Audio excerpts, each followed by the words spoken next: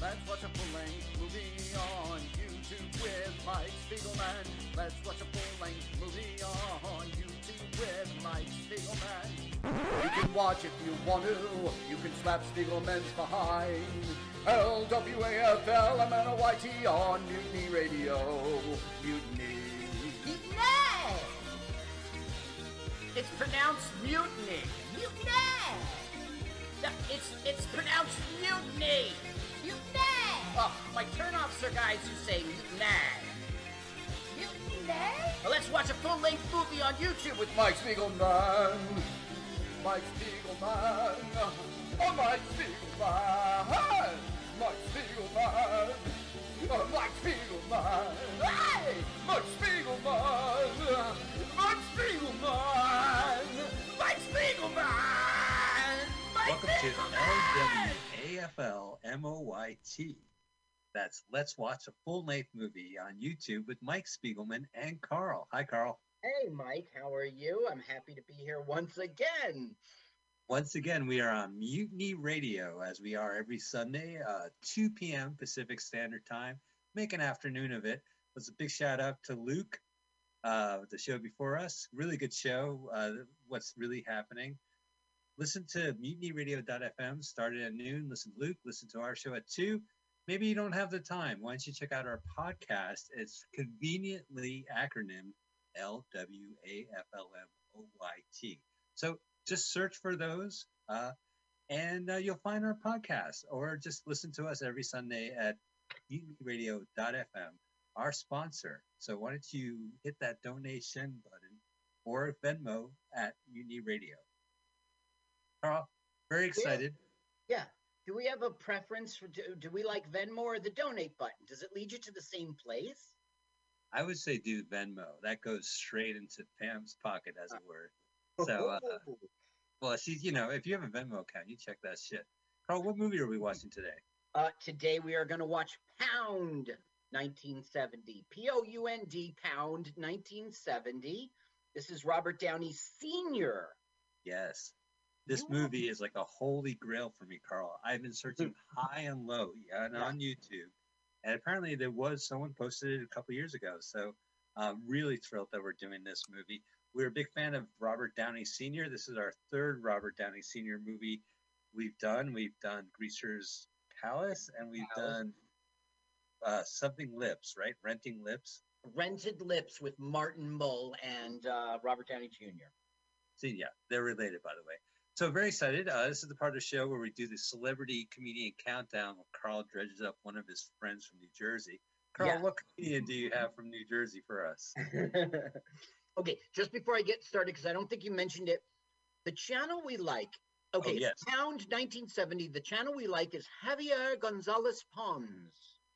Okay, all right, so Javieir, Javier Gonzalez Pons. So go ahead, click right, Pound 1970. Click the link.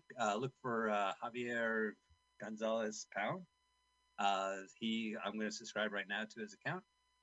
Go ahead and click the link. Hit pause. Very important. Slide it to the left. Make sure you're at 000. We are all doing it, and we're going to do a countdown. Now, all right. Let's get back to the countdown. What New Jersey comedian? What Essex County? Bergen County?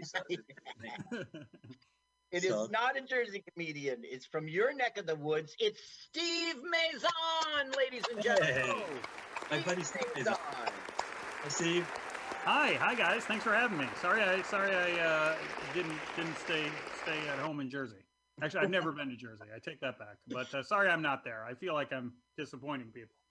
If you've never been in Jersey, it's okay. You'll probably be okay. But you are missing an experience. What's also different about this celebrity comedian countdown is, Mike, you're going to be with us. So welcome to you as well. Yeah, Steve's going to be joining us. Steve and I go way back. We're San Francisco comedians and a great comedian. So we just got off a Steve podcast. and we wanted Steve to be a guest on our podcast. So yeah, you guys were fantastic. So yeah, thanks for being guests on mine. And yeah, it's always fun. Carl, you were great on the podcast as well. And Mike and I, as he said, have a history together, starting comedy in San Francisco. Very close to the same time. I know Mike's been doing it a little longer. Just because I remember him helping me out so much when I started.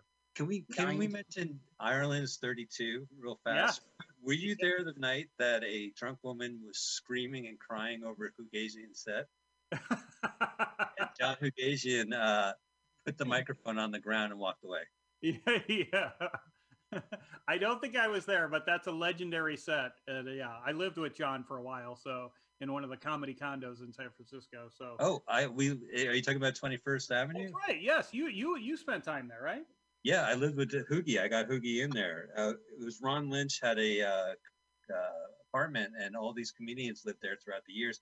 Janine Garofalo, I believe Mark Maron lived there. Yeah, there is a Wikipedia entry. My name's in Wikipedia, Steve. Thanks to that. Yes. Yeah. Right. That's I have my wife did a nice thing and framed it on our wall in like our TV room. Cool. Of an article they did when it finally closed down. It was because it was like 25 years. Only comedians lived there, and they had a book in the apartment too about, like you said, all the famous comedians who lived there and went on to do cool things. But then an incredible a guest book as well of comedians who slept on the couches there, and Louis C.K., all those people, like when they came to town would come and either party or crash there, and so the Chronicle did a big article on it. And your name, I think, in the article as well on that. That's how we all end up on Wikipedia. Yeah, that's right. It was a quote from the Chronicle. I have a red mark because I don't have any entries in Wikipedia. Yeah. Thank you, Chronicle. All right. That's why it's called Celebrity Comedian Countdown. Now, there is the Maison Movie Club. You mentioned we were on it. We did Scarface. Tell us a little bit about that podcast, how it was born, and where people can find it. Yeah, I have they say every comedian has a podcast, but I had toyed around with what I would do for a podcast forever, and then I realized, and again, this is probably one of the reasons Mike and I hit it off as friends besides comedians when we first met. I find myself, no matter what, in every moment of my life, relating something to a movie I saw. As something's happening, I'm like, this reminds me of that in that movie, blah, blah, blah. So I was always talking movies anyway. So then I decided, well, if I'm going to start a podcast, it should be about movies. And my mom is in a book club. So then I thought, well, what about a movie club instead of a book club? What about a book club for people who don't like to read, unless it's subtitles? And so that was the idea. So each week I announce a movie, and then me and the people who listen to my podcast on our own watch the movie, and then they chime in, through social media, their thoughts on the movie. And then I also have a guest, interview each week. So actually exciting. This week we're doing The Warriors. Right. I saw that on Facebook. Yeah. Great. And I'm actually going to talk to Fox, the guy who played Fox, Tom Waits, who was originally supposed to be the main warrior. And I guess him and the director didn't hit it off, Walter Hill. So I'm excited. This should be a good one. This will be a good one. I usually don't have people that were in the movie on the podcast. Usually it's funny people like you and Mike to come and talk about it that week. Yeah. So where do people find that, on iTunes or? Yep, iTunes, wherever you find podcasts. iTunes. I don't think it's on SoundCloud, but every other. If you Google it, you'll come up on it. Yes, you just put in Maison Movie Club, it'll come up, and would love people. The great thing is it's interactive, so not only do you listen to what I'm thinking, the people who listen, they chime in each week on social media, and I include their thoughts on the podcast. It's a very savvy move, Steve, because you do engage people on social media throughout the week, and so it really turns into what I talked about in the beginning. Is I end up talking movies anyway, so it's nice to, on my social media page, ends up being just talking movies more and more. And so there's people I'm sure who just chime in each week and haven't listened to all the podcasts or stuff, but they're featured regularly on the podcast because I include their thoughts. Very Now, cool. And then, speaking of yeah. movies, you've got your own. It's more of a documentary. Yes. It's a very clever title for the Yes. situation that you found yourself in and to make the documentary. Why don't you tell us about that? Yes. So I started comedy in San Francisco in late 90s and then moved down to LA. And I was about 6 years into my comedy career and got a cancer diagnosis. And it was stage 4 cancer. And they gave me a worst case scenario of 5 years to live at that point. This is 2004. Wow. And so obviously very shocking and turned my life upside down for a little bit. And then I had asked myself, you know, obviously, listen, I'm talking to you. So I've lived past this worst case scenario diagnosis, but I didn't know that then. I had to really ask myself, if I only had 5 years to live, what did I want to accomplish during that period? So one of the things was I had always wanted to, you know, I got into comedy to perform on the David Letterman show. And I think as Michael attests to, a lot of times in comedy, you just focus on the comedy part of it and hope the other things come to you, kind of thing. Like, oh, someone will notice me. Like even in San Francisco, it was get good at comedy and eventually the clubs will notice you and invite you to be there.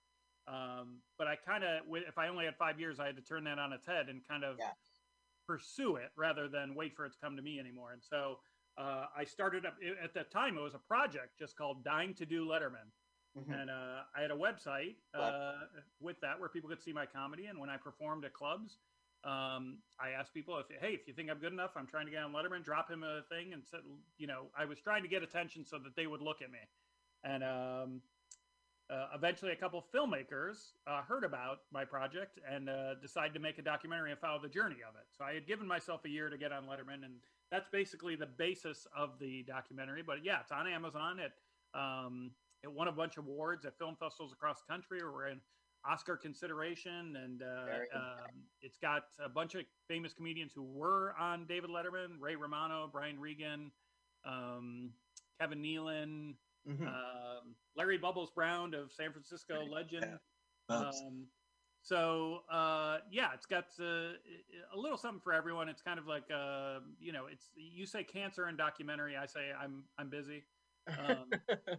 So it's not that kind of film. It's much more lighthearted and about me, you know, going to achieve this goal and what it would take to get there. So and I don't mind, like, you know, if it was my own film, I'd feel weird bragging about it. But I'm not kidding when I say it's a really good film. I haven't met anyone who watched it and did not enjoy it, and they're not just being nice. I know the people who would just be nice and stuff. I'm not bragging about myself. The filmmakers who it's like when you read a book sometimes and then they make it a movie and people are always like, oh yeah, they didn't do a good job changing it. Like, it's my story. I'm not bragging about my story, but the movie itself is a very good movie. They told the story very well.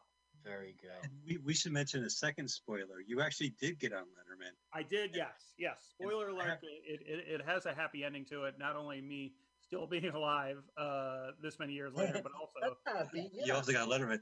But Steve, I was watching you when that happened. He gave probably very curt, like it was professional. He gave you enough space for you to perform. He didn't undercut anything, but no oxygen whatsoever in that introduction. He didn't tip his hat about your thing, but he didn't really give you much, and you killed it. I have to tell you, like, it was a good set, and I've really seen like people who have that opportunity nail it, and you did, and especially it was vindication from that intro. Like he I don't know, how did you feel about that intro? I don't know if it's brought up in the documentary. No. So there's no in the intro. There's no, and you can see it. It's on even just that without seeing the documentary. You can see in the documentary we show, because you couldn't get rights to the full thing. We couldn't show my whole set. But you could show 1 minute legally under documentary fair use stuff. So in the movie itself, it's chopped up a little. You see portions of my performance mixed with me practicing it, how many times I practiced it before going on.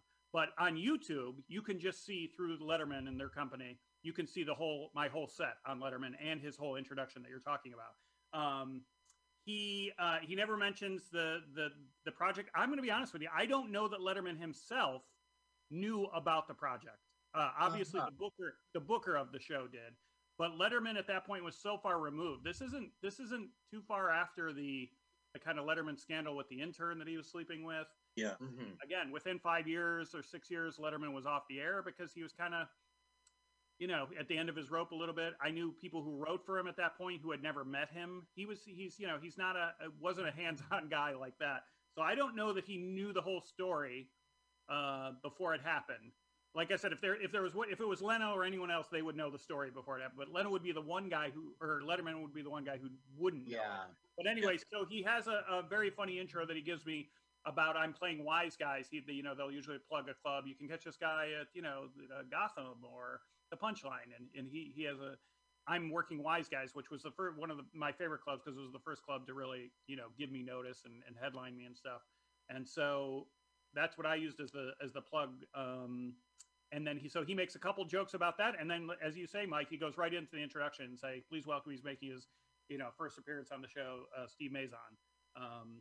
But no mention, and no one in the audience either. The before the show, the warm-up guy doesn't mention any of that stuff. No one in the audience knew what it took at that point for me to get there that night. Yeah, that's great. I mean, that's for the better. I mean, 100%. It made me feel like I did it just as a comedian. Right, you're just doing your material. Yeah. At that point, I'm still in the thick of it. That's 5 years. It almost took the whole 5 years of that diagnosis to make that dream happen. But now that I'm here, this far later, I was like, oh, maybe what if I would have done it differently? Of course, I mean, this is hindsight. I didn't know at that point. I'm pulling out everything I can, even to just get noticed by them, so that they would look at me in the first place, let alone get on the show. So would it have been different, right? Yeah. And we should mention there's a book too, right? See. Yes. So the people who do the Chicken Soup for the Soul series, in the buzz about the whole project, and then the documentary, made a book version of it, and it's written by me. So that's the one actually full length book I've written. So yeah. So same title, Dying to Do Letterman, and again, it's on Amazon. I'll give you your money back if you don't like it. Watch it, and if you don't like it, I will send it. And you have to watch all the way to the end. That's the way Amazon works. 100%. Yes, you must watch all the credits. It's just not fair that they do that. Okay, so we're going to watch this movie now. It's Robert Downey Sr. It is Pound 1970. We like this Javier channel. Why don't you, Steve, count us down, and we'll all press play at the same time. Okay, so now just be ready to press play too. Don't forget yourself. Yeah. Right. And so we're going to go on 3, 2, 1, press. That's how we're going to do it, okay? Right. Mm-hmm. Okay. 3, 2, 1, press. Right, away we go. This is off the MGM channel. You can tell the little logo up there. Right. Someone videotaped it. I love this that. film was almost lost forever, but the cameraman's ex-wife happened to have a 35 millimeter print in her closet. It was, they thought it was lost forever. It was so damaged that it couldn't be put into a projector. It had to be digitally scanned, and they brought it back to life. And now it's filling up time on the MGM network. That's amazing. Right.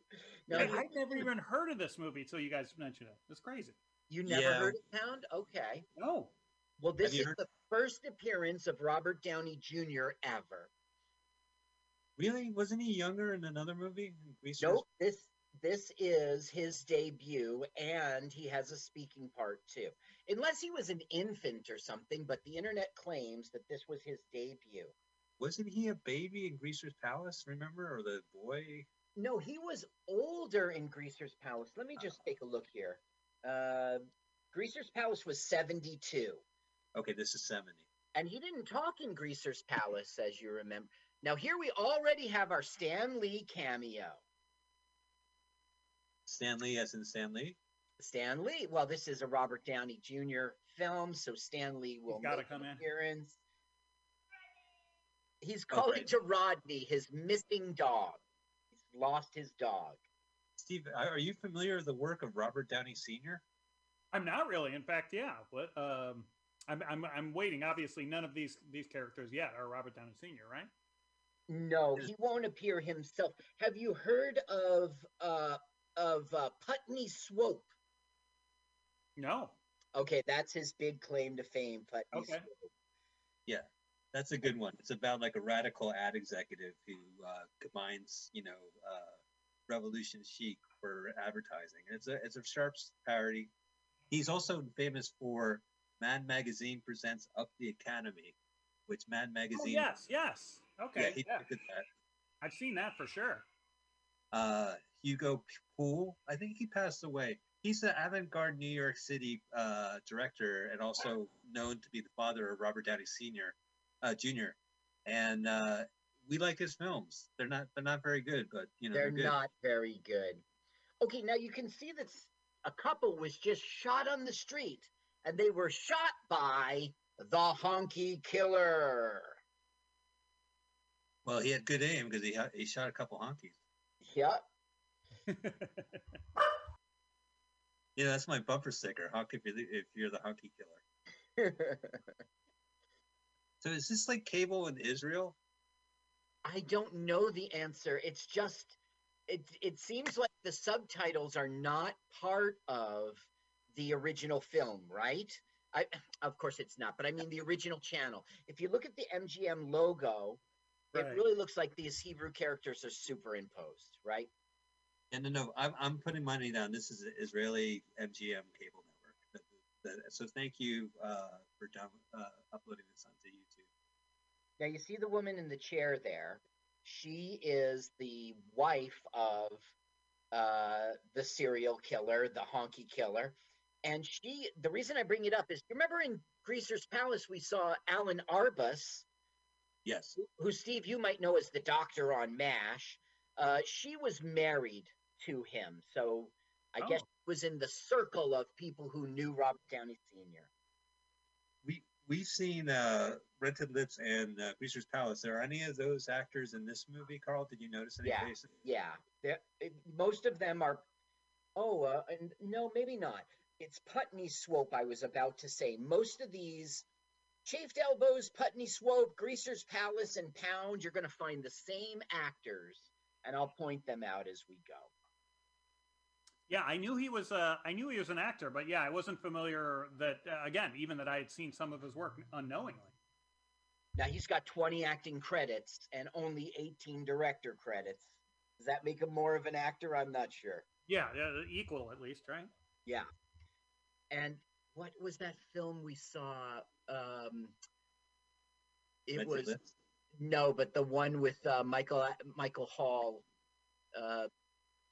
Hail Caesar? Yeah, Hail Caesar. He was in that. Remember, he was the butler. Yeah. So Hail Caesar, we recommend, is a rock band called Hail Caesar, and it's Michael Anthony Hall's band. We don't recommend it. It's shot in 1994, and Samuel L. Jackson shows up in a scene. He has the same sideburns he had in Pulp Fiction, but he's not wearing that Jerry curled wig. Oh, really? Yeah. So he must have just went across the set and shot this scene and went back. But Robert Downey Sr. and Jr. show up because they're friends with Michael Anthony Hall. Now, Mike, you see they're all dogs, right? Yeah. The director will make them all switch to humans. Is she going to bend over again? Yeah, well, she will be doing stuff like that. See how they've now become humans. Whoa. Well, I knew that because that dog was wearing glasses before him. Yeah, that's right. And he had the same mustache. So this is like New York theater, off-Broadway, off-Broadway repertoire. Yeah, and it's awful. Oh, Walt Disney font. Now this guy, he's terrible, man. Quick, find the comedian. Name the comedian in the room. What comedian got a role in this movie? I don't think. I think this guy, Uncle Fester. Oh, Uncle Fester. His name is Lawrence Wolfe, and he's Robert Downey Sr.'s favorite actor. Hey, was that the comic in the background right there? There's no comic. Who's the comedian that does the boxer routine? I like that guy. I know he's Connor Kellicott?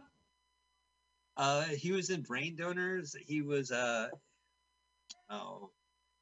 when I remember 20 minutes later, I'll let you know. Yeah, right. Brain Donors, the one we saw with, or did we see Brain Dead? We saw Brain Dead. Brain Donors was like a Marx Brothers parody, like Marx Brothers type film where There was a smart talking guy and a guy pretended he was Italian, and then a mute. Now this guy talking right now, he knows they're all going to get killed, because that's what happens to stray dogs in the pound. So he wants to kill the keeper when she comes to the door. Now he was in Greaser's Palace. That's Don Calfa.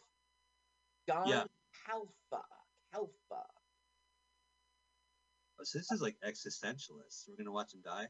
Just Carl, I did some research on my own. Uh-huh. I went to doesthedogdie.com. That won't apply.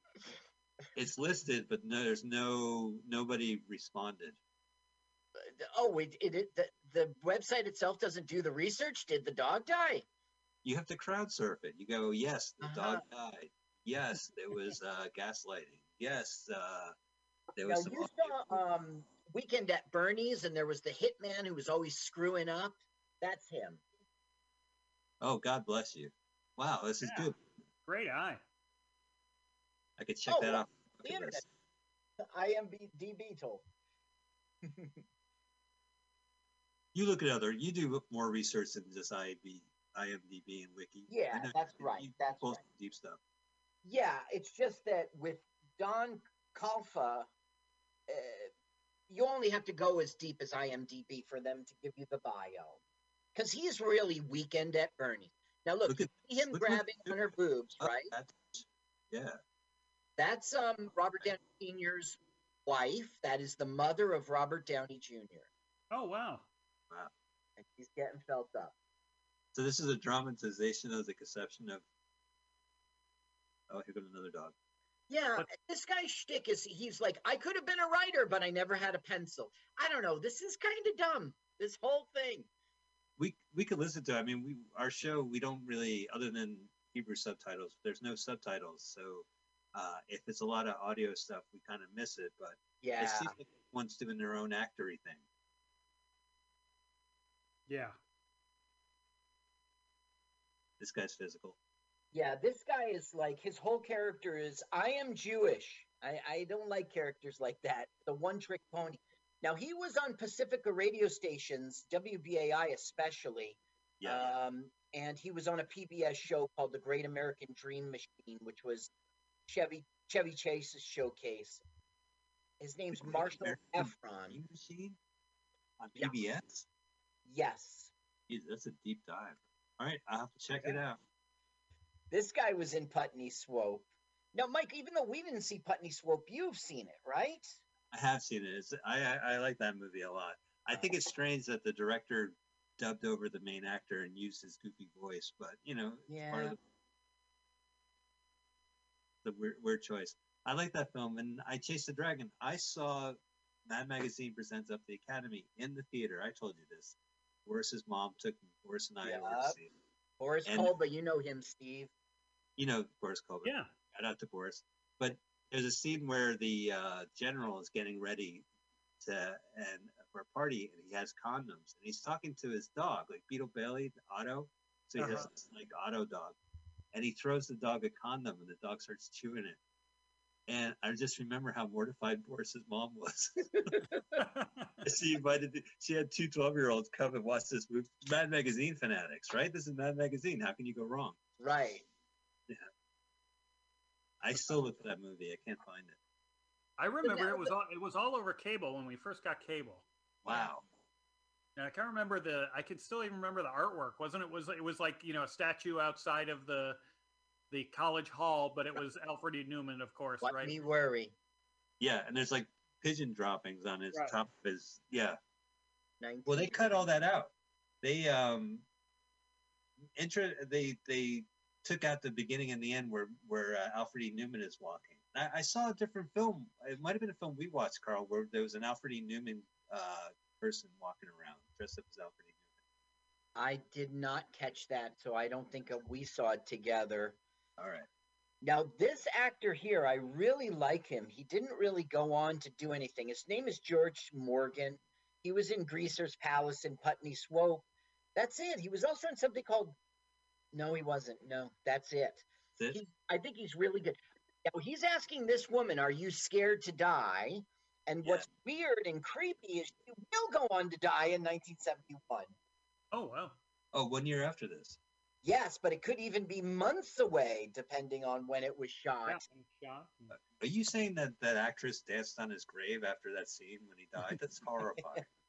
Her name's Lucille Rogers. She was in Pound. She was in The Goldbergs, which is a TV show, but it was 1940. Yeah. There was a woman named, I forgot her name, but it was a Jewish sitcom, revolutionized television. To have Jews on television? Was that the revolutionary part? Yeah, that's the revolutionary part. There weren't Jews on TV before. No TV for Jewish people. It was that guy, he kind of looked like the guy who you said died. He kind of looked like a David Caruso kind of. Yeah, he's got that on. So they're trying to escape? Well, the thing is, it won't lead anywhere. That's what this movie's going to do to us. It's going to have all these segments, and it never leads to places. It's also going to have deceptive segments in which you think the plot is changing, and then you find out, no, it was all a dream. I hate that sort of thing. So wait a minute. We already have the honky killer. Yes. And then we have dogs that we know are going to die, so it doesn't really matter what they say. Kind of. Oh, okay, here we go. Another upskirt. Now, I want to remind you that this is 1970. So, yes, we will get an upskirt. Nice sticks, as they used to say. It'll be the boxer. His name's Stan Gottlieb. He was in Slaughterhouse 5, but not as anything good. Well, I mean, have you seen Slaughterhouse 5? There's nothing good there. It was a good book. It was a weird movie. It's okay. It's a flop. I didn't see the first 4. My favorite credit for this boxer, this Stan Gottlieb, is Cold Turkey Man on Operating Table. He was Man on Operating Table, uncredited. Oh, so have you seen Cold Turkey? That's a great movie. Yeah? Do you recommend it for my DVD queue? If it's on TV, watch it, but don't put it on the queue. It's okay. Thank you, Michael. Thank you for being honest. He's a preacher, and this tobacco company decides to do a promotion where if this town could quit smoking for 30 days, they'll give money to the town. I know it. Yeah. That sounds familiar now that you explain it. I didn't. The title, I didn't. So maybe the doctor is jittery because he didn't have a smoke, and there's a man on the operating table, and he's like, "What?" You know. Okay, now here comes a dog, and it will be Robert Downey Jr. And when you see his face, you'll see him. It's him. Were those guys? I couldn't tell. Were they smoking pot? Were they, or was that just normal? Well, they giggled throughout the whole thing. They were in the front seat having a toke. Yeah. Okay. So this is pre Cheech and Chong. You didn't get a lot of that around this time. Hey, there he is. You can tell from his goatee it's Robert Downey Jr. See his glowing chest, right?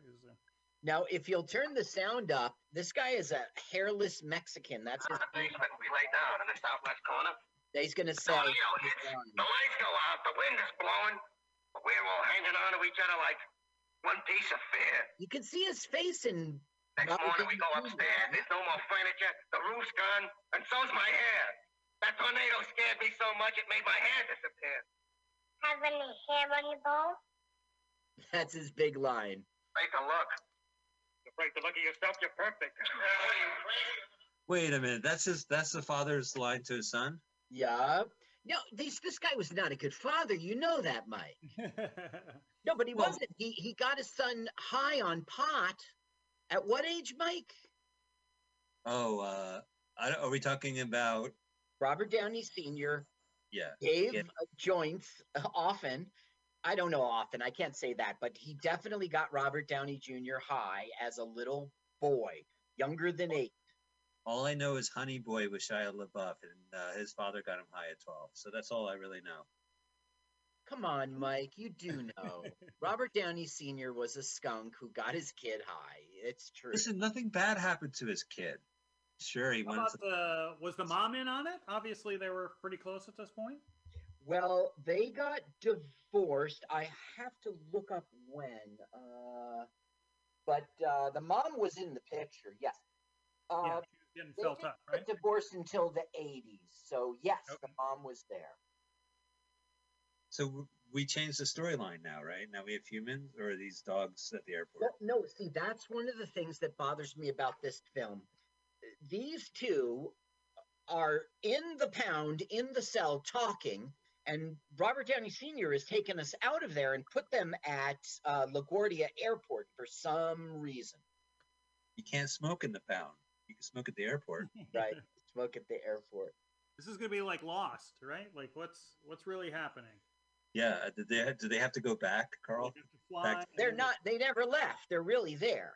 And also, it's pointless. It's going to turn into like a. They're going to make out to the point of having sex. It's just dumb. I don't know. This whole film is kind of dumb.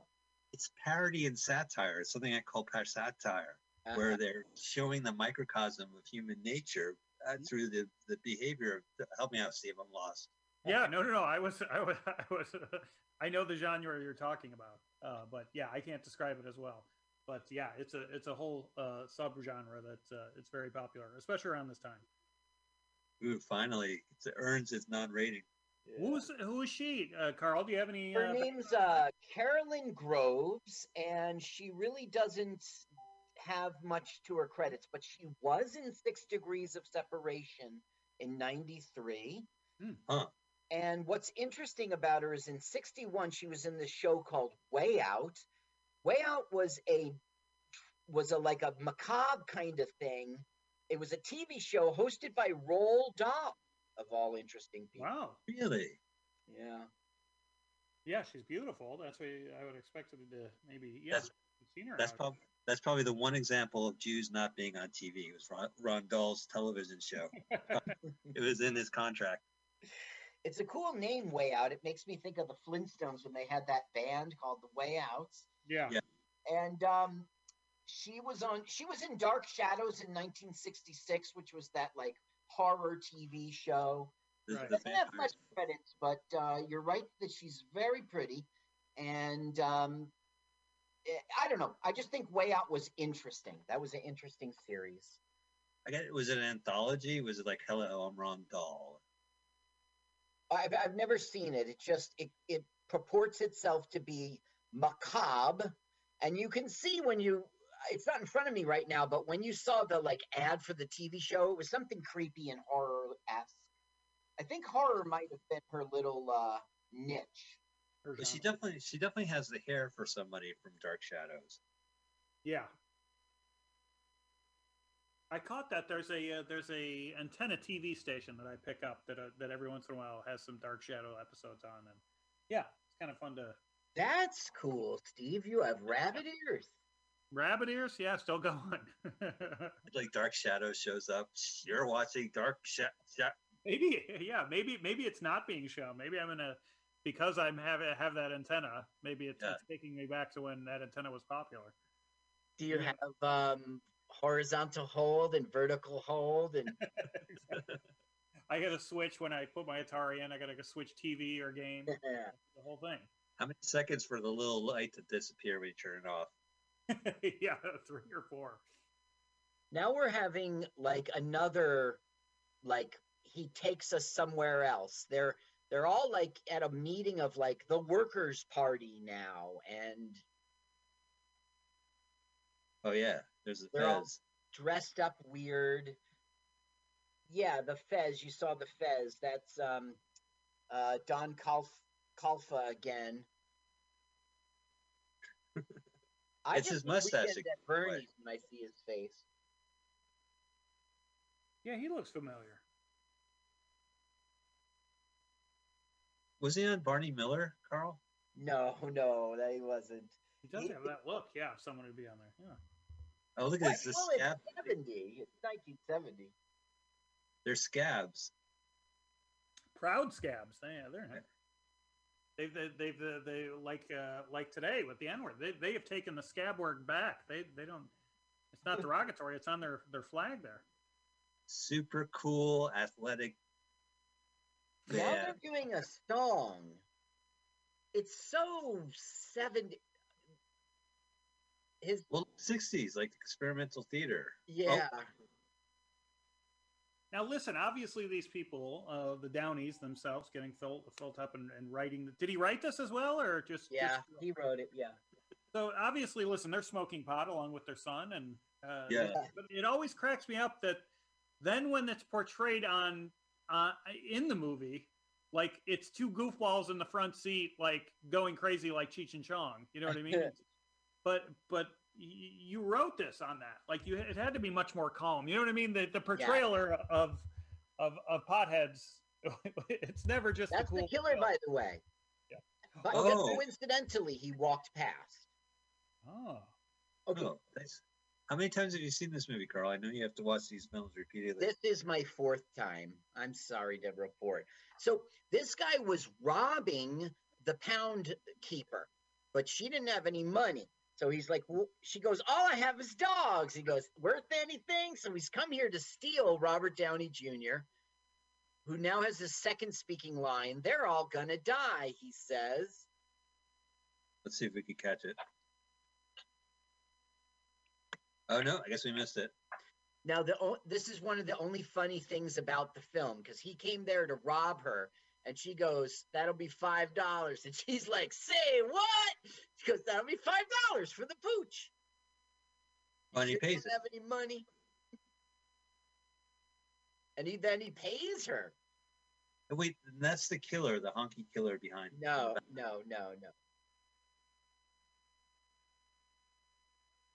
That's just his criminal partner.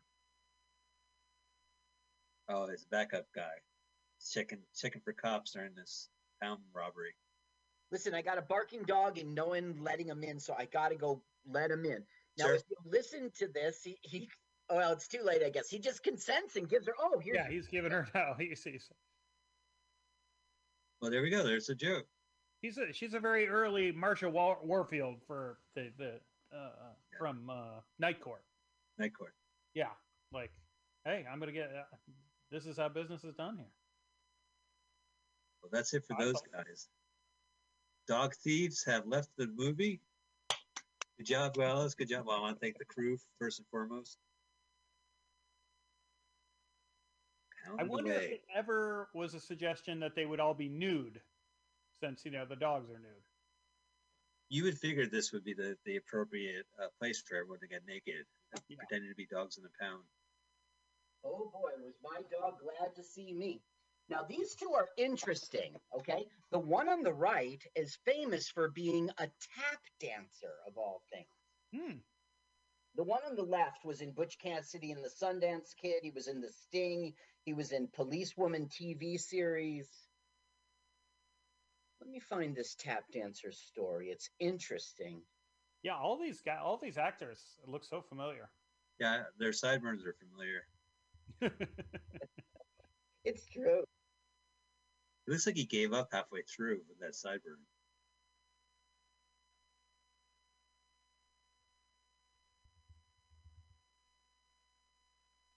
So one of the things, Steve, I like about your show is that you ask for porn names for the movies you're watching. So we're watching Pound, and I think I got a porn name. Is there any change? No, actually, did I tell you this one already? It's Pound. It is Pound. It is Pound. It's Pound. Pound. Doggy Style. That's probably a follow up. Oh, that's a good one. I'm gonna go with He-Hound. He-Hound? Yeah, there you go. Just add an H in there and see if that. Here it is. His name's Chuck Green, and he is playing the part of Mutt, and he's a tap dancer. When he was 9, he was brought to New York by a talent scout to study tap dancing. A famous talent agent, Nat Nazaro, signed Green up as a client when he was just 12 years old. He and his childhood friend James Walker teamed up and called themselves Shorty and Slim. Walker was a talented comic dancer and would they changed their name to this and that. They played New York's Palace Theater until 1944. They toured Europe, Australia, U.S., Radio City Music Hall, the Paramount, Apollo, Capitol Theater. Jobs were plentiful. 5 stage shows a day, playing nightclubs until early morning and touring nonstop with big bands across the country and abroad. In 1944, due to Green's stress, the team broke up and Green was committed to a mental institution where he stayed for 15 years. Wow. Man.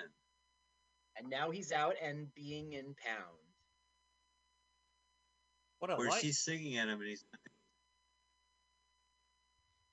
Is this guy acting like Hitler, the guy with the Hitler mustache? He did do that bit. You saw it earlier when they were in their workers group. No, right now he's saying, if you give me some iced tea, I will impregnate you and it will be the Messiah. It's stupid. It's stupid. The whole thing's stupid. Give it a listen if you want. Next all time, right. next time there's some two people talking to each other, turn it on. I guarantee you it's nonsense. All right, challenge accepted. I told you to take it easy, but when I seen you was restless. I didn't say nothing. Come on. When you took your Purple Heart down at the pawn shop, did I say anything? What Yeah, are well, you you said talking something. about? At the time I took my Purple Heart to the pawn shop, I'm like, how much can I get for this? Like, I don't know. The war's not that popular, so $1. And I'm like, wow, 1970s dollar. Better than I took my Purple Let me Heart. just say, my sync with you turning up the sound is dead on. We'll hit play at the right time if there's no other success to this. Then great countdown. Yes. Okay, You now know, we're going to see the honky killer gets another victim as these two innocent people who are doing it in public will get shot. Oh, I thought she was Oh, they're dying not already from dogs? the shot. I thought they were dogs. We're now with two irrelevant actors. They're not even credited in the film, and they will be shot by the honky killer. Is that the honky killer? Yes. Man, well, he's taking his time. Jeez, Okay, we're so- shot porn. They're interviewing Robert Downey Sr., right? And he says, "Who's the best actor you ever worked with?" He goes, "There's this bald-headed guy in a lot of my films called Larry Wolf. He's the best. I didn't have to say much to them." He says, much to him, he says, "I got it," and then goes and does something else. He's great. Crazy. Well, they're in sync. Uh, Look at that. Got him right and go. After midnight, we gonna let it all hang out. Hey, you guys ever get shot while having sex? It is such a fucking rush. yeah, if you liked getting choked, you'll love getting You'll love getting How do shot. we amp this up? It's puts the omega in orgasm. Now, you had said that many of the actors look familiar, and they should. This Yeah. is another one. You can see he's in the real world right now, so he's a greyhound. But I won't tell you who he is until you see his face. Maybe you'll know. How old are you, Steve? Yeah, 50. So Okay, this is, you might. Chance. This guy's just a tiny bit before your time, though. but yeah, I was, but my dad was one of those that would take me to everything. We'd watch old stuff. So, okay. So I'm usually pretty good about even the decade or so before me. Yeah, okay, good. Now, this was a TV show, though, so... Okay. No, sure. It wasn't like tri-state area commercial for like Levitz or some shit like that. Right. Me and Mike have in common all the tri-state area commercials. Yeah. All the You know, Broadway shows, like Pathmark Right. Guy. We've seen them all. Crazy Pathmark Guy. Carvel, Right, Fudgy the Whale. Fuzzy the Whale. Poor West Coast guys don't have that experience. No, there's not really. Yeah, it doesn't get as local out here in Chicago, where I grew up. We had of course like the Empire carpets and all that kind of Nice. stuff. Okay, yeah. So Chicago is where you hail from originally. Okay. Yeah, that's the hometown. Was there like a Broadway in Chicago? Like, would you see ads for like Evita and shit like that? Yes, exactly. Yep. Yeah. There was kind of a downtown theater district, and in fact, that's one of the commercials I always remembered was the Evita one because that was so popular. Oh, buddy. Don't cry for me, Angel. Yeah. Yeah. Mike, didn't we just do a movie and the singer of Evita was in it? The original singer? Wait, are you talking about Evita? Evita? Yeah. Yeah. We just saw it. Maybe it was last week. Yeah, I think you're right. Yeah. Well, last week was a Clash movie. Right. Last week was The Clash, so it was the week ahead of that. which isn't in front of me right now. Wow, we don't have any backup episodes, Carl. No, we do not. We are recording. All right. We are in trouble. Yeah. Hey, June 27th, rock and roll. Give it up. Let's see. We are good until June 27. Yeah. That's Man, last week. during lockdown, we recorded like 6 a week. Yeah, I'll bet. Then you could expand and backlog them all. Well, it was good because our lives go different directions, and there's some times where we can't do it, so we had a backlog. Now, this is a penguin. This guy is in his tuxedo. He's not a dog. He's a penguin. But we don't know that yet. Is that right or no? No, he's talking about it right now. Okay, just through him talking. He's kind of a Klaus Kinski and he's in the band. Yeah. John Malkovich angle mixed together. The gay dogs. Oh man, are they going to gas them yet or what? Are they going to inject them? How do they kill these dog puppies? Yes, it's gas. Oh my God. So you got a Hitler impression, and then they gas the ensemble at the end. Now, do you recognize that nose? You recognize that face? Yeah, it's the Levitz guy from Chicago. That's right. No, it's Huggy Bear. It's Huggy Bear from Starsky and Hutch, of course, right? Right, yeah. Exactly. He was in Swoop, right, Putney? Good question. Snoop played it in the movie. It was Snoop, yeah. Well, I mean, I think you're saying Putney Swope, right? Yeah. Oh, I see, yes. Listen, I want to criticize the Starsky and Hutch movie very much. It had nothing to do with the TV show. In the TV show, Huggy Bear was not a pimp, not at all. He was an alcoholic, heroin addict bum who was their informant. He was not a pimp. If Snoop Dogg had taken 5 minutes to watch a little YouTube clip, he would have seen. Wait a minute. He didn't, in the TV show, Huggy Bear didn't have an iguana and smoke pot, like the movie version with Snoop Dogg? That's right. Now, he was in a lot of blaxploitation movies. We covered Huggy Bear. Yeah. He was in, guess what? He is Arabic. He is not African American, by the way. The profile sure kind of looks that way, right? Like he does, yeah. Antonio Fargas is his name. And he was in Putney Swope. Fargas. Cool. Got it. Related to the Fargas from the Fargas incident in A Christmas Story? Probably not. Probably not. Probably not. But good brain. He was in Car Wash. He was in Car Wash. Yes. What was the hat budget on this movie? Oh, it's out of control. Yeah. It's the reason why MGM merged with UA because of the budget. They were so.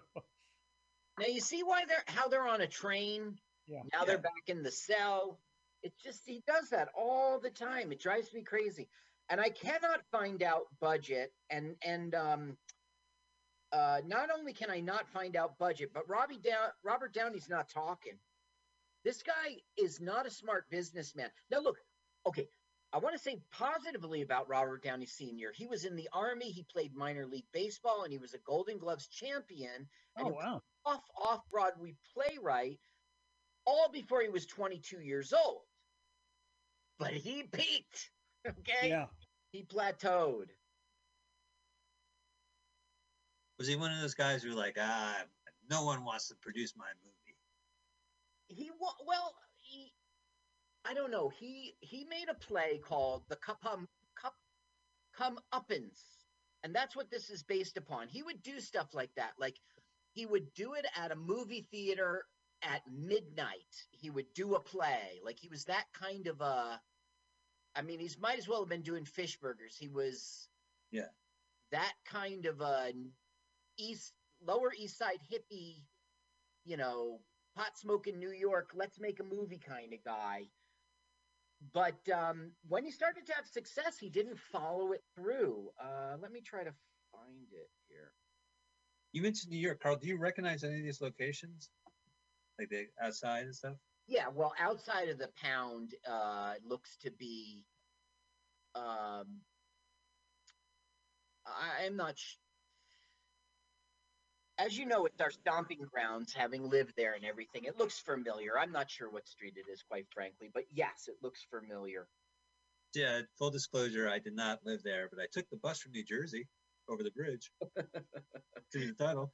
You never lived in Manhattan. Adam did. Adam lived in Alphabet City. Yeah, my brother. Yeah. Yeah. Okay, Putney Swope. Okay, after Putney Swope, right, Hollywood came calling. I got offered a couple of things. A big film with Raquel Welch, which made no sense, shot in California. I can't remember the title. It was a famous Gore Vidal book. And then the interviewer goes, Maya Breckenridge? He goes, yes, that's it. They were going to get rid of that director. I said, I haven't read the book. They said, you don't need to. I thought, wait a minute. I don't need to do this. It's going to be a nightmare. Have you seen that movie, Maya Breckenridge? It's an atrocious movie, apparently. It's terrifying. That's another movie that's on the MGM network. The MGM network has that, the Casino Royale from the 60s. This movie, just terrible films that hold up. The payday. Listen, if you were offered the chance to direct a Hollywood film, to get taken out to California, to get that money, it's just a stepping stone to direct your own stuff. He would have never had a career if he did Myra Breckenridge. That movie was horrifyingly bad. And all right, well, how about this? He was offered another one with Bill Cosby as an ambulance driver. Harvey Keitel is in it. It was called Mother Jugs and Speed. Yeah, that's a good movie. Anyway, Hollywood came knocking, and he said, nah, I'm just going to drink. Not answering the door. Yeah. He didn't get the door. Well, I mean, he could. If he were right, could what he knew about Maya Breckenridge have been worse than this? Like wouldn't someone this avant-garde been like, well, I could do something with it, or I can do something with it if he was a creative individual. Yeah. You should see the movie. You guys should see the movie if you can. I mean, you can't sit through more than 10 minutes of it. Yeah. But if you do, it's purportedly avant-garde. The guy tries super hard to superimpose like Andy Warhol paintings of Marilyn Monroe and old film clips, and it's basically Rex Reed he becomes a Raquel Welch, and interesting. Well, it's a dated movie, and it's just really hard to sit through. And John Huston falls for her. The director plays a Hollywood director. Now, we saw Raquel Welch in A House Is Not a Home. Oh, yeah, the prostitution play, the brothel movie. I like that movie. And that was pre her fame. You know, she was not a known star. No, people were coming to see Shelley Winters. They weren't coming to see Raquel Welch. At that right. point, yeah. Oh, finally we're out of the pound. I like when the movie gets out of the pound, you know? Usually it's just a grind in there. Well, I would like if it got out of the pound and it was real. Hashtag. Now, what we're doing now is singing By the Light of the Silvery Moon. And that's what this whole scene is going to be. It makes no sense and has no purpose. Look, they're all dressed like Canadian Mounties or something. I like their social media campaign. Hashtag pound. It made no sense. Yeah, it was two Ahead of its time. hashtags in a row. Yeah. Was it, Carl, when you said you've seen this 4 or 5 times, like after the first time, did it, obviously it doesn't make sense even as you're describing it, just how that jumps around, but did it, yes. Did you have to see it twice till you understood, like, oh, okay, I see here that now they've gone out and they're not dogs or they're dogs here. Exactly. Like, I mean, I can't imagine just one time going through this and understanding what they're attempting even. There's confusion as you watch it, and the subtitles, unfortunately, are in Hebrew, so that doesn't help. And there's no vowels. There's no vowels under the letters, so I can't read it. That's right. Mike knows Hebrew from I know it's Olive, Bet, Gimel, Hay, June, July, August, September. I know that. I knew 1132. That's the first thing I knew. Yeah. I guess lost in translation, that one. I actually watched. I went to the end of this video just to see what was on it, and it is an Israeli MGM network, and they have advertisements. Oh, okay. Stuff. They actually have a advertisement for a movie channel, and they play Like a Virgin, not like a virgin, a version of Like a Virgin. It's covered by someone else, and there's this woman in romantic, like this